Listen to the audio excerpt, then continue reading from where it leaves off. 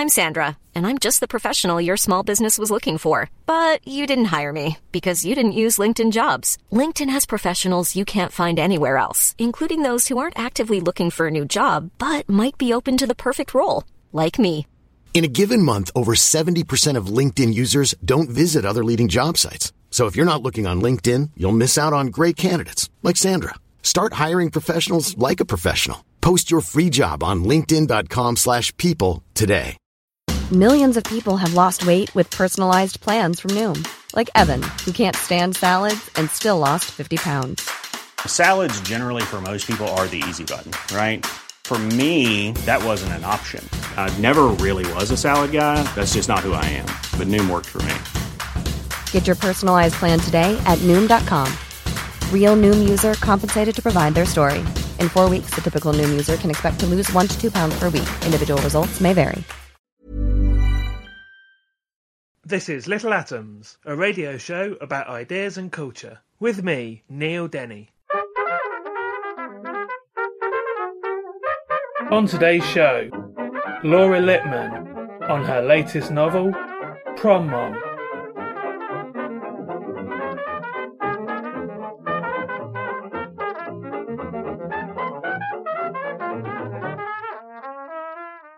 Laura Lippman's novels have won many crime fiction prizes, including the Edgar, Anthony, Agatha and E. Dunnett Awards.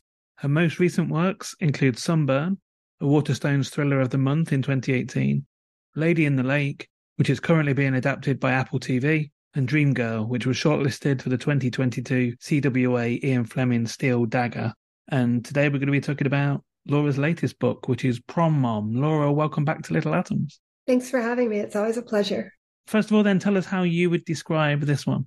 How would I describe this one? To me, this is a novel about second chances that we probably shouldn't want but can't keep ourselves from pursuing. It's about how adults deal with traumas from their teen years. And I think it's also about how people become transgressive.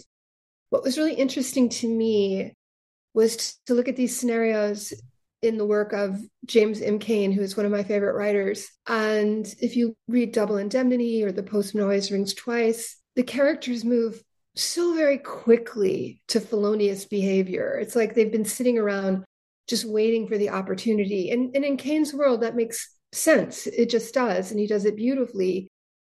But I'm more interested in how you get to that place where you begin contemplating terrible things. You know, that I start with the idea that very few people are just born evil, but a lot of people end up doing some pretty evil stuff and trying to justify it. And I'm fascinated by that. The book has a very specific inspiration, which we'll talk about in a minute. But whenever you've been on the show before, we've always talked about how your books, each book is a different sort of exercise in a type of genre. So is this one, I mean, you just mentioned James M. Cain. So is that what this one is? I mean, to me, I think increasingly my work is usually like one part crime novel, one part some other inspiration. So it's definitely looking back to Cain and Double Indemnity. But I also really had in mind the Rabbit books by John Updike, which are, I think, technically a quartet, although maybe there was a fifth one about his family after he had died. They center on like a pretty average, handsome guy from a small town in Pennsylvania. And they're books that I really love, but I'm really fascinated by the character of Rabbit, which is a nickname for Harry Angstrom, and his need to sort of stay golden, be blameless, to always see himself as the person who's being put upon. I mean, Harry Angstrom does some pretty horrible stuff. I mean, he actually has sex with his own daughter-in-law. I say that out loud and I'm like, could that be true? I'm like, yeah, I think that's true. But anyway, so it was definitely a combination of those two. Well, I haven't read them all, but I also don't remember him having a baby at the prom. So let's talk about where the actual inspiration for this book and indeed the title, what was the sort of original inspiration for the story? Well, I mean, I stole the title from a podcast. It's a podcast that's very popular in the United States called You're Wrong About. And Sarah Marshall, who's now the solo host of it, at the time of the Prom Mom episode, she was co-hosting with a terrific journalist, Michael Hobbs. They sort of specialize in looking back at notorious people in recent history, especially women, and re-examining their stories and how they were reported. Sarah Marshall's fascination with these topics began with a long reported piece she did arguing that Tanya Harding had been treated very unfairly in the press and in the public imagination. And so it would have been, I've gone back now and looked it up after 2 weeks of touring in the United States. I thought you really should check your memory on some of this stuff. It was probably June of 2020 when I heard this podcast. I was on one of my daily walks. I walk all the time. And they've highlighted 2 different cases, both from the 90s, I believe, in which children were born proximate to a dance and did not survive. And Prom Mom was probably the tabloid headline used for one of these cases. But what interested me wasn't the real cases, which I had known about and heard about. And I think I had been rather just sort of disgracefully incurious about them. But Sarah made this off-the-cuff remark about how, just teenage girls know their bodies so well, they could never possibly be confused about being pregnant. And I don't know why in that moment that idea caught me and got me interested in writing this book, because I think up until that moment, I'd taken a rather black and white view of these stories. Oh, a girl got pregnant, she didn't do anything about it, and then this tragedy happened, and let's just keep moving. There's nothing to see here, there's nothing interesting about it. But when I really began thinking about that idea of, yes, actually, maybe it's because at the time I had a kid who was just about to enter adolescence. I don't know why in that particular instance I could begin to see the story, I think, with a lot more empathy, and I could begin to see how a girl could be caught up in circumstances that were overwhelming and baffling. And I wanted to write about that. And I also wanted to write about, and then who are you 20 plus years later? Do you ever get to stop being prom mom? Are you forever held captive by the mistakes of your youth? And I think that's a theme I've written about a lot. Or can you figure out a way to make a new life for yourself in this very hyper-connected, everything can be Googled, people are always looking for an opportunity to reveal people's past and their secrets and to scold them. I was just curious about all of those things. I'm a massive fan of the whole Sarah Marshall, Michael Hobbs, Aubrey Gordon access of various podcasts and media. And obviously we're not going to sort of relitigate what they talk about on that podcast, Prom Mom. But as you said, I mean, it's quite an old episode, and obviously things have changed for the worse in various ways in the US since it came out. There's obviously not really causes for why these 2 particular sort of cases happen, but the podcast obviously talks about the sort of tabloidy atmosphere in which they were sort of discussed and things that might have been blamed. But I presume the situation in the US with Roe versus Wade is obviously just going to make this sort of thing much more likely to happen now. That seems just obvious to me. I mean, the thing that's really surprising, because as I said, I wasn't really that interested in the particulars of those 2 cases, but I did want to read pretty widely about just this. This happened a lot. It was always happening, and it will always be happening. I happened to be in St. Louis last week, where I have a friend, and she's a writer, but she was also an emergency room nurse for many years. And she said, we saw 10 cases a month in which women didn't know they were pregnant, and they weren't always teenagers. And it's like, this is a thing that happens. And of course it's going to be happening more. I mean, if you make abortion laws stricter, at this point, it's almost like certain states are begging for it to happen. It's really shocking to me. And I started writing the book probably right at the beginning of 2021. And I tend toward optimism, and I'm a really positive person, which can lead to my own kind of denial, right? I didn't see them coming for Roe v. Wade until it was much too late. I can't claim to be one of the people who is prescient about it. I think it was only then I was like, oh my God, they're really going to do it. they're going to restrict abortion rights, even as they're restricting sex education. And I mean, I wish my book were less timely. Let's put it that way. This is not a development that I anticipated, and I'm not happy that it exists. So your main character Amber, who is the prom mom of the title, as she is, she is dubbed in the media in this story after the incident that happens to her. Tell us something about who she is when we first meet her. Well, we first meet her as a teenage girl on the night of that prom, waking up to something that she doesn't even seem to be able to comprehend.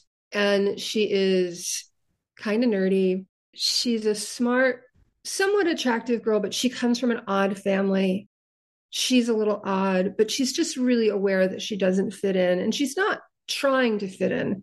She's one of those kids who sort of accepted, okay, in high school, this is not where I'm going to blossom, but she has big dreams. She wants to go to France. She is crazy about art. And she ends up tutoring a star athlete whose grades have fallen apart in the wake of a bad breakup. And she becomes very fixated on him. They begin a kind of secret romance, which for him is clearly just about sex.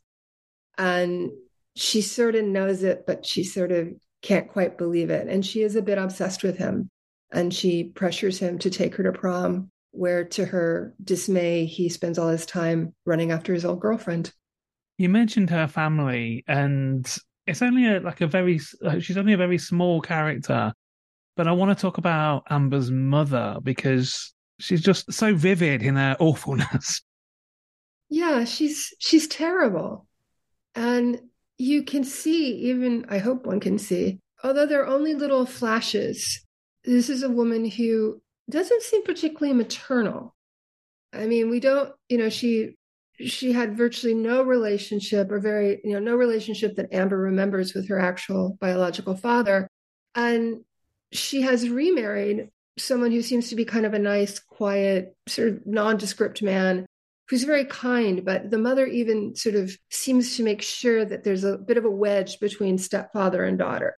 And she won't let him pay for anything. She won't let him be Amber's father. And it almost seems to be kind of a perverse punishment. Like she's terrified that if her husband can show sort of an appropriate stepfatherly love toward Amber, that there's less love for her.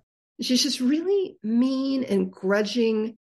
And she is that person who puts herself at the center of every story. We say this about a lot of people, but Amber's mother is definitely someone who thinks everything is about her. So Amber basically talk Joe into taking her to the prom. The prom is obviously something that, I mean, they're starting to creep over here to the UK as well, but it's a sort of like strange ritual of US schools that I don't really understand myself. Is not something that happened many years ago that I went to school. And one of the things we see in this novel is when Amber goes to buy her prom dress, she happens to be, this is obviously not something that happens to everybody's prom, but she happens to be accompanied. They've agreed that she will be part of a news story about the choosing of the dress. And I'd like to talk about what this was inspired by. Well, I wrote a story like that when I was a reporter back in the 90s. And the girl I chose was an honor student, and her mother was lovely. Her mother was a total sweetheart. They were two of the nicest people in the world. And it was just a sweet story about this spring ritual of shopping for a prom dress, which comes with all its own tropes. The girl always wants to look older. The mother always wants her to look younger. It's always set up as kind of, an inevitable tension. But it was really a sweet, lovely day. And I enjoyed doing the story.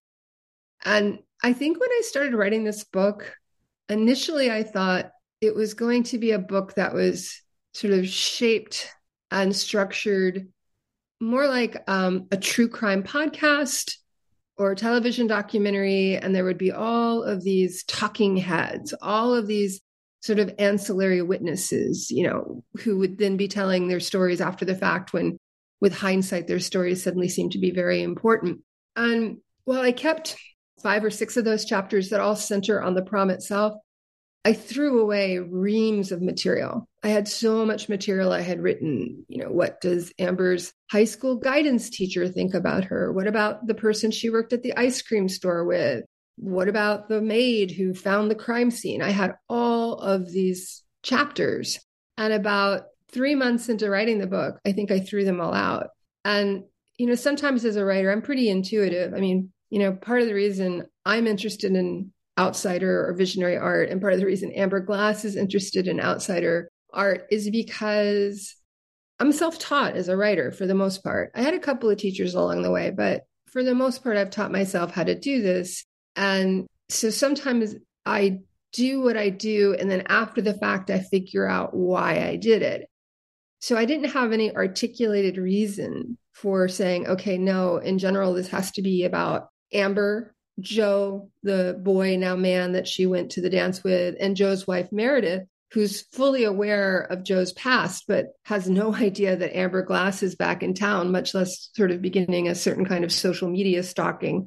And what I figured out is that this is a novel about what goes on inside people's heads. It's about interiority. And it's why the three characters are not particularly likable. And I knew that always. I knew that they would not always be likable, and that a reader's allegiance would be constantly shifting. Like at one point you'll be like, okay, that's the one I'm rooting for of the three. And then you'll find out something at the end of that chapter and be like, well, no, now they suck. So where does my support go now? And so that, I've sort of strayed away from your original question, but yeah, that was very much inspired by something that happened to me. I would say like all of those chapters have some kind of real life germ to them. The one about the limo driver, I actually interviewed a guy who drove kids to proms in the 1990s. He was incredibly helpful. The story about the theme at the dance and the song, where a character, a guy from the football team, I believe, drinks the goldfish that's supposed to be a party favor. That actually happened to a friend of mine. She saw that at her prom. So all of those stories, the prom it's one of those weird things in the US where people tell you have to go, because if you don't go, you'll spend the rest of your life wishing that you had gone.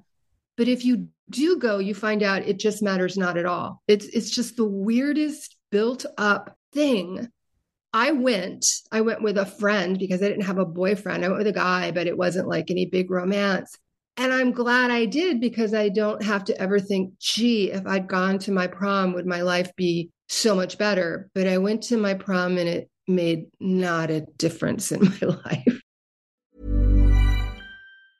Hiring for your small business? If you're not looking for professionals on LinkedIn, you're looking in the wrong place. That's like looking for your car keys in a fish tank.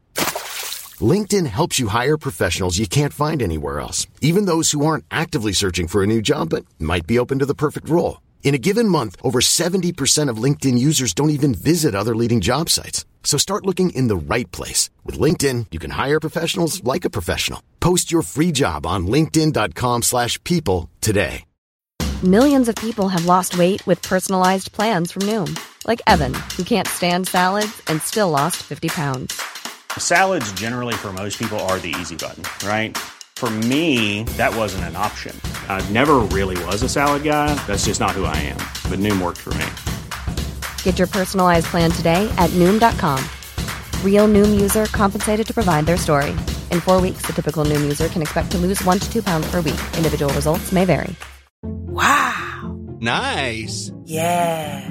What you're hearing are the sounds of people everywhere putting on Bombas socks, underwear, and T-shirts made from absurdly soft materials that feel like plush clouds. Yeah, that plush. And the best part? For every item you purchase, Bombas donates another to someone facing homelessness. Bombas. Big comfort for everyone. Go to bombas.com/ACAST and use code ACAST for 20% off your first purchase. That's bombas.com/ACAST. Code ACAST.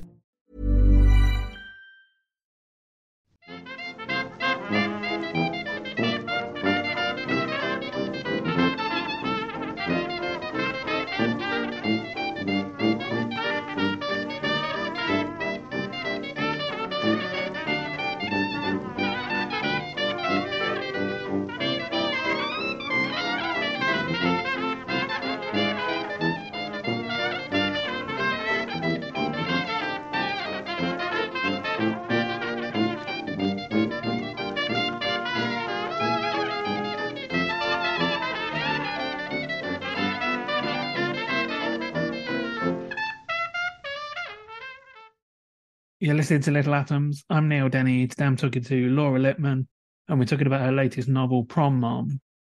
And Laura, at the end of the first half there, you sort of hinted where the direction the book is going to take.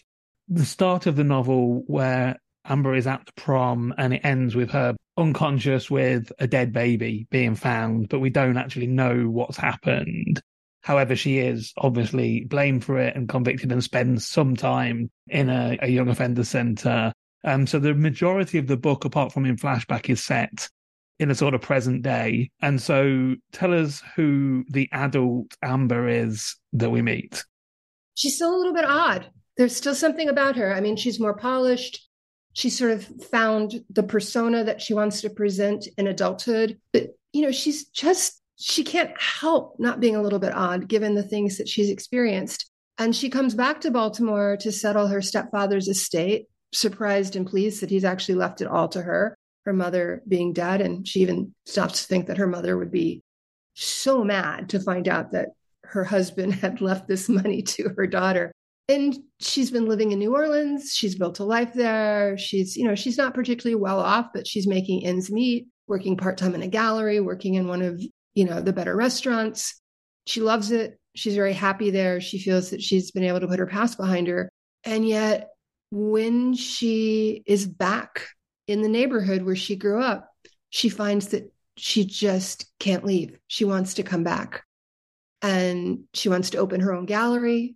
She's very smart as a businesswoman. She actually knows what she's doing, and she will have the good fortune to open a gallery at a time when people actually are looking for a lot of art and looking for things to hang on their walls. And, one of the first things she does when she's made this decision that she's not going to leave is open up her phone and Google the name of the boy who took her to prom. Well, there's something about the, she's a gallery owner, and she sells particularly outsider, or as she calls it, visionary art. And particularly, I wanted to talk about the real life market in art that's made by people that are incarcerated. Well, it's definitely a thing.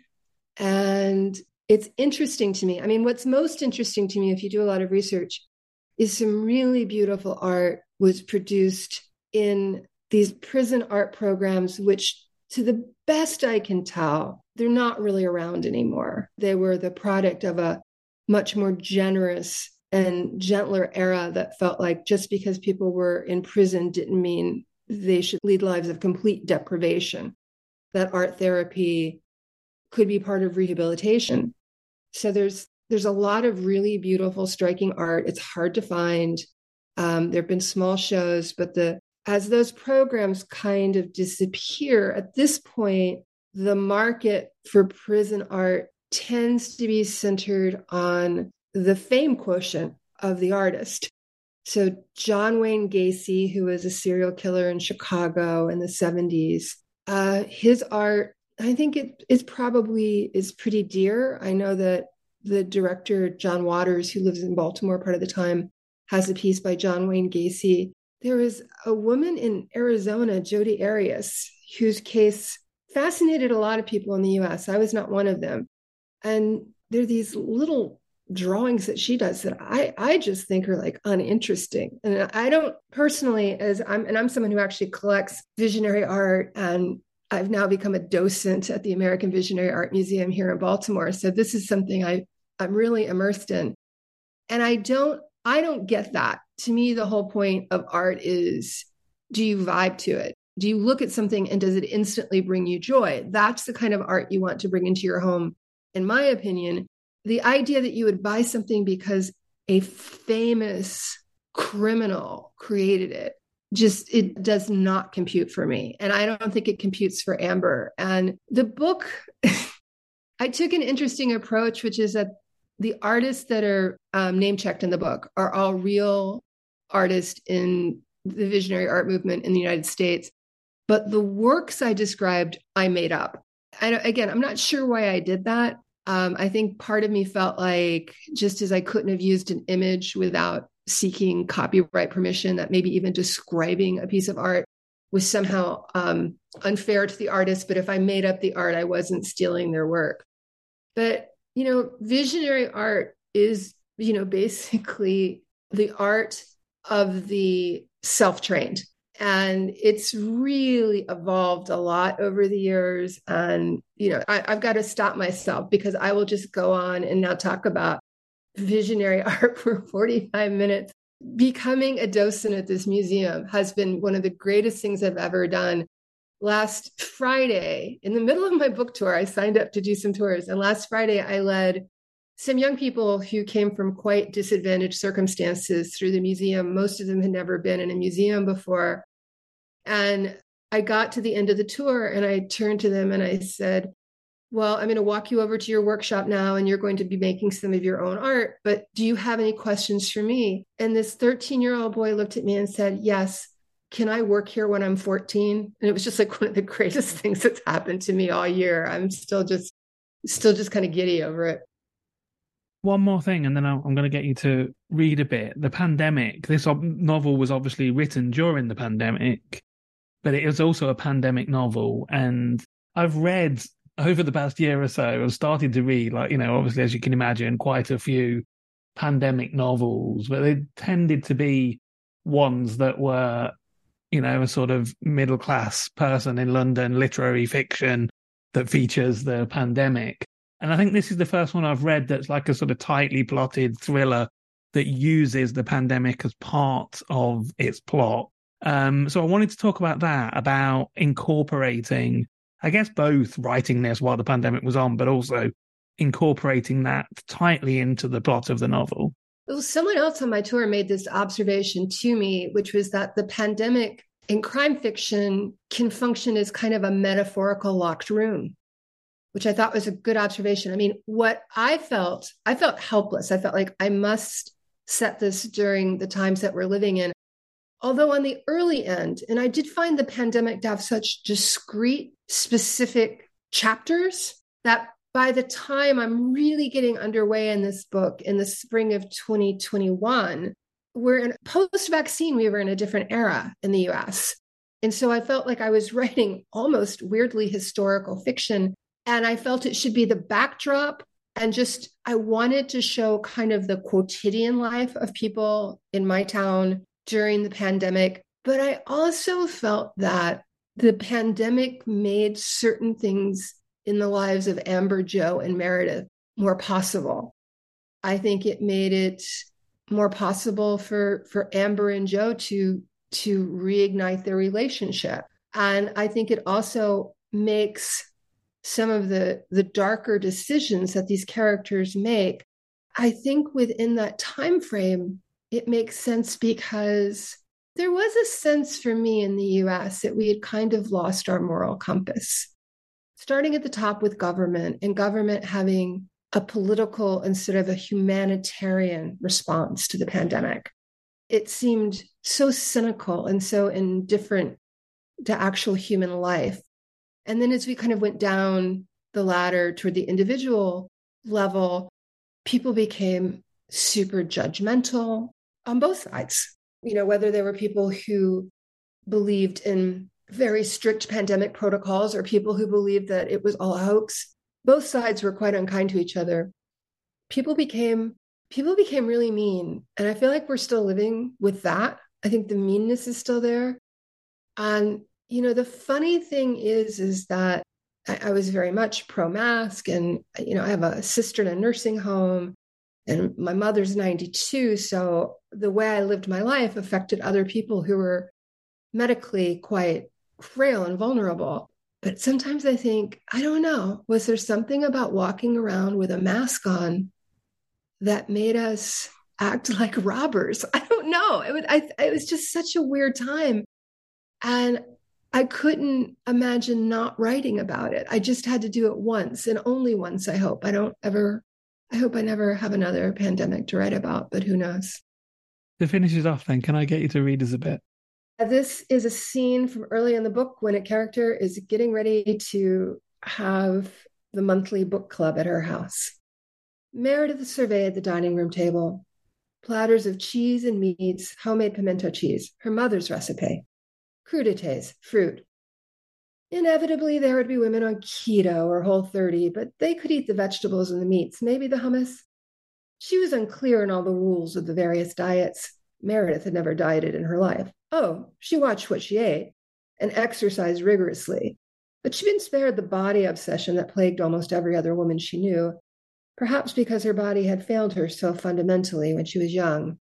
A near-fatal illness at age 11 has a way of changing one's perspective. She refused to theme her refreshments to the book, a practice she found frivolous, and in the case of tonight's book, beloved, potentially offensive. Meredith had resisted book clubs for a long time, and she had joined this one only because she had been assured by her best friend, Wendy, of its seriousness. Discussions were substantive, and no one ever failed to do the reading. Wendy Asher was a sweetheart, but if she thought these halting discussions that boiled down to a thumbs up, thumbs down were substantive, well, in the parlance of Meredith's hometown, bless her heart, there were always at least two members who tried to fake their way through it, relying on Wikipedia or film versions, while others seemed intent on talking about anything except the book. The one promise that the club had kept was selecting books that had won major awards. The choice of Beloved had been prompted by Toni Morrison's death at Summer's End. The selection had been Meredith's, but she did not have high hopes for an elevated conversation. "Why do you continue to go?" Joe had asked once, "if you dislike it so much?" Meredith wished she knew. She had been like this all of her life, dutiful to a fault, kind, prone to caring for others, but seldom without the inner caustic voice salting her compassion. Only Joe was spared her harsh judgments, which was how she had known Joe was the only one for her actual soulmate. So I've been talking to Laura Lippman. We've been talking about her latest novel, Prom, which is out now in the UK from Faber. Laura, thanks so much for taking the time to share it with me. Oh, thanks. It was really fun catching up with you. This episode of Little Atoms was produced, presented, and edited by me, Neil Denny. Little Atoms is hosted by Acast and published by 89up. The show is broadcast on Mondays and Saturdays on Resonance 104.4 FM. Thanks for listening.